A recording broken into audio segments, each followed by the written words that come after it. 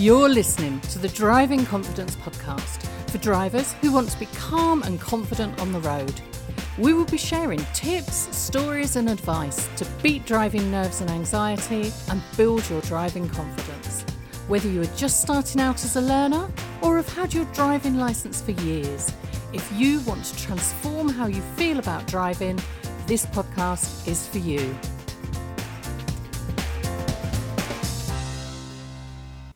In this episode, we're going to talk about parallel parking. Kev, I'm going to put you on the spot here. So I bumped into Auntie the other day in town and she was, Tracy, I need help with my parallel parking. Can Kev help me out? And I said, yes, of course. And we had a little conversation about parallel parking, where we have to park. And I confessed, if I don't manage to parallel park second time, then I tend to move off and go and find somewhere else. And Anne was really shocked that, but you do the podcast. And I'm like, well, no, I'm still just a normal driver like everyone else. So, Kev, over to you. How can you help us out? So the first thing is to think about what it actually is. You know, what is a parallel park? And basically what it is where you are parking in between two parked cars on the side of the road. And that's what normally throws people. First off, it is the thought of parking in between two parked cars. There's some other things, we'll talk about that later, but what are you trying to do with the manoeuvre first off? That's the first question that I ask people. And they say, well, I'm trying to park in between two parked cars. But what actually else are you trying to do? Because we want to try and simplify it. We don't want to think of the hazard straight away.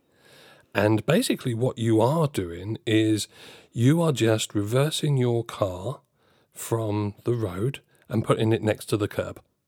That is, in simple terms, what you're trying to do.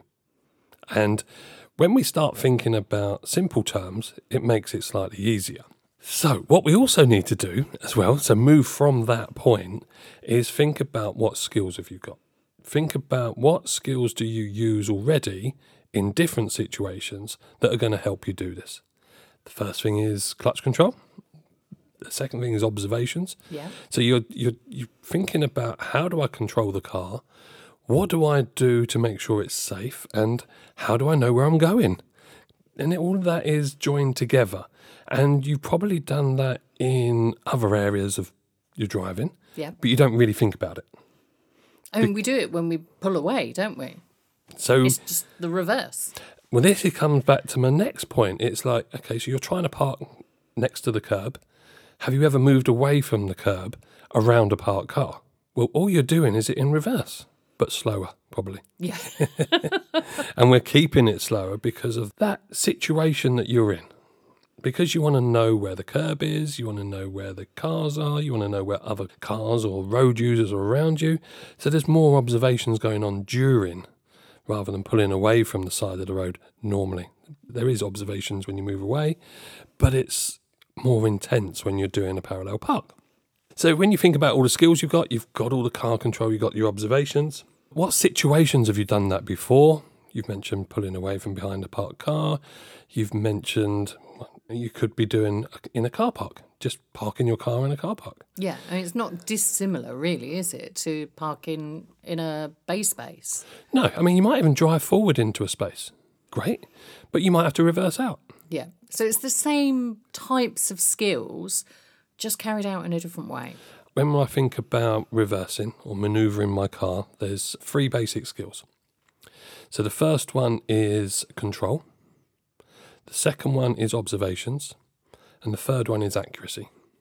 And what you try and do is you try and amalgamate those together, because if you have the skill, have the control of the car, should I say, and you have the observations, the accuracy should follow.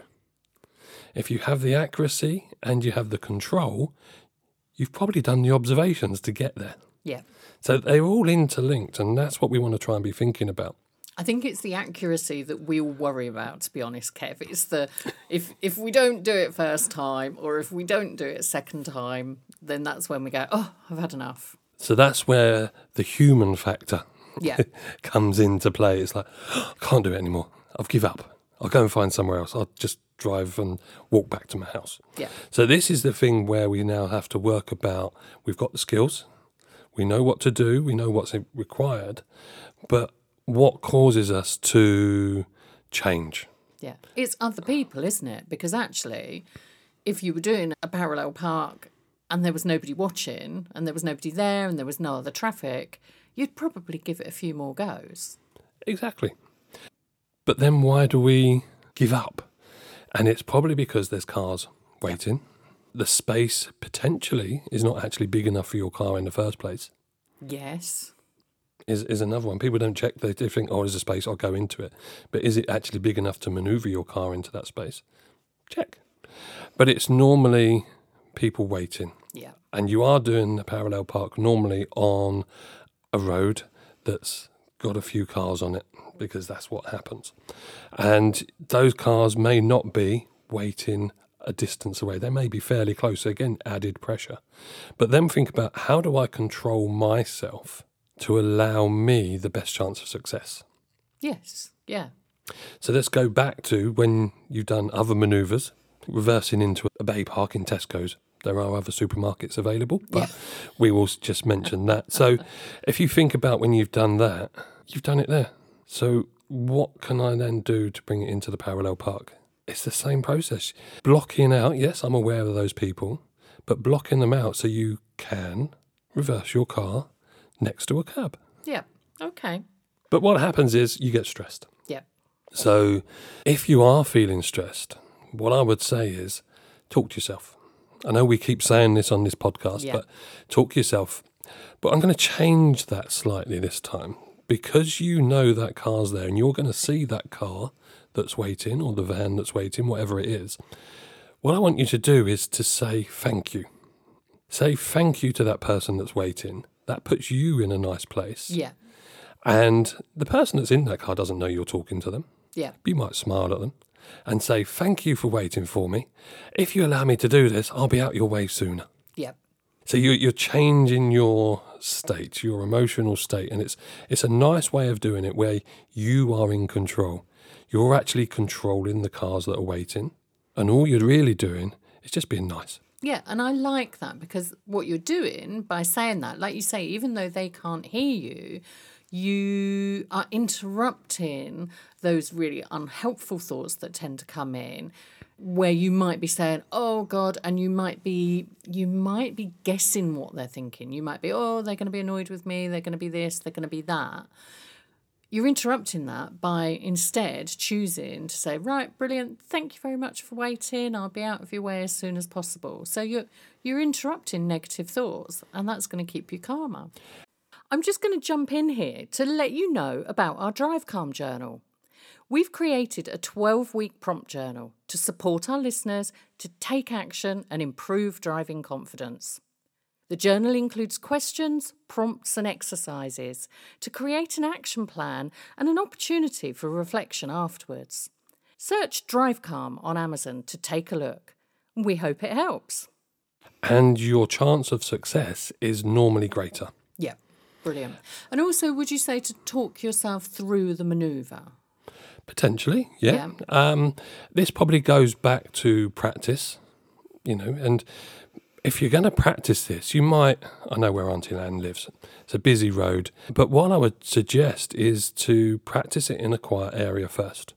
If you want to just get used to the control, the observations and the accuracy, and practice it a few times. We all know practicing is going to make better. Yeah, definitely. And we say this all the time, don't we? We say break things down into bite-sized pieces. And that's what you're doing. That's how you break a parallel park down into bite-sized pieces. You start by practicing somewhere quiet, somewhere where there are less obstacles, distractions, traffic, and then you build up from there. Exactly. And then people ask me, is there a technique to use? Yes, this is what we really want to know. That's what everybody at the beginning of this episode was thinking, Kev, just tell us how to do it. It's a bit of a long-winded way of getting there. But basically what you're doing is there's loads. There's loads of different ways. And if you went onto some of the video channels, you will find different ways of parallel parking your car. What I would personally do is give it a go. Notice what you notice. Notice what you notice in the mirrors. Notice where the parked car is that you're parallel parking round. You know, if you turned now, are you likely to hit it? To go a bit further. If you think yes, go a bit further. And then recognise where that point is. So you're building your own reference points is my preferred way of doing it. Okay, so have a go, have a play, have a practice, work out for yourself. There's also ways of doing it. There's the 1-to-1 exercise. Tell me more. Yeah, most people don't know what I'm doing, but basically what it means is you are getting level with the car that you are about to reverse around. You turn the steering wheel one full lock to the left, because that's the way you want the car to go. If you want the car to go to the right, turn it to the right. But let's go with parking on the left. So you one turn to the left, and you turn your car to a 45-degree angle. Yeah. And when you get to that 45-degree angle, turn 2 turns to the right. When you get parallel with the curb, turn 1 full turn to the left.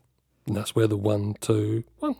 Brilliant. Now, when we were planning this episode, later on that same day, I had to go and do the school run. And I gave this a go. And it worked.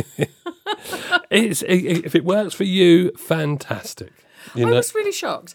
All these years, I've been driving for years. And yeah, I used the 1-to-1 and it worked. I've used it twice now. What you'll find is horses for courses. Yeah. And what I mean by that is the space that you're getting into might be smaller. That technique will not work. Okay. So you might need to adjust that steering slightly. But have that in the back of your mind. This, again, will just build confidence.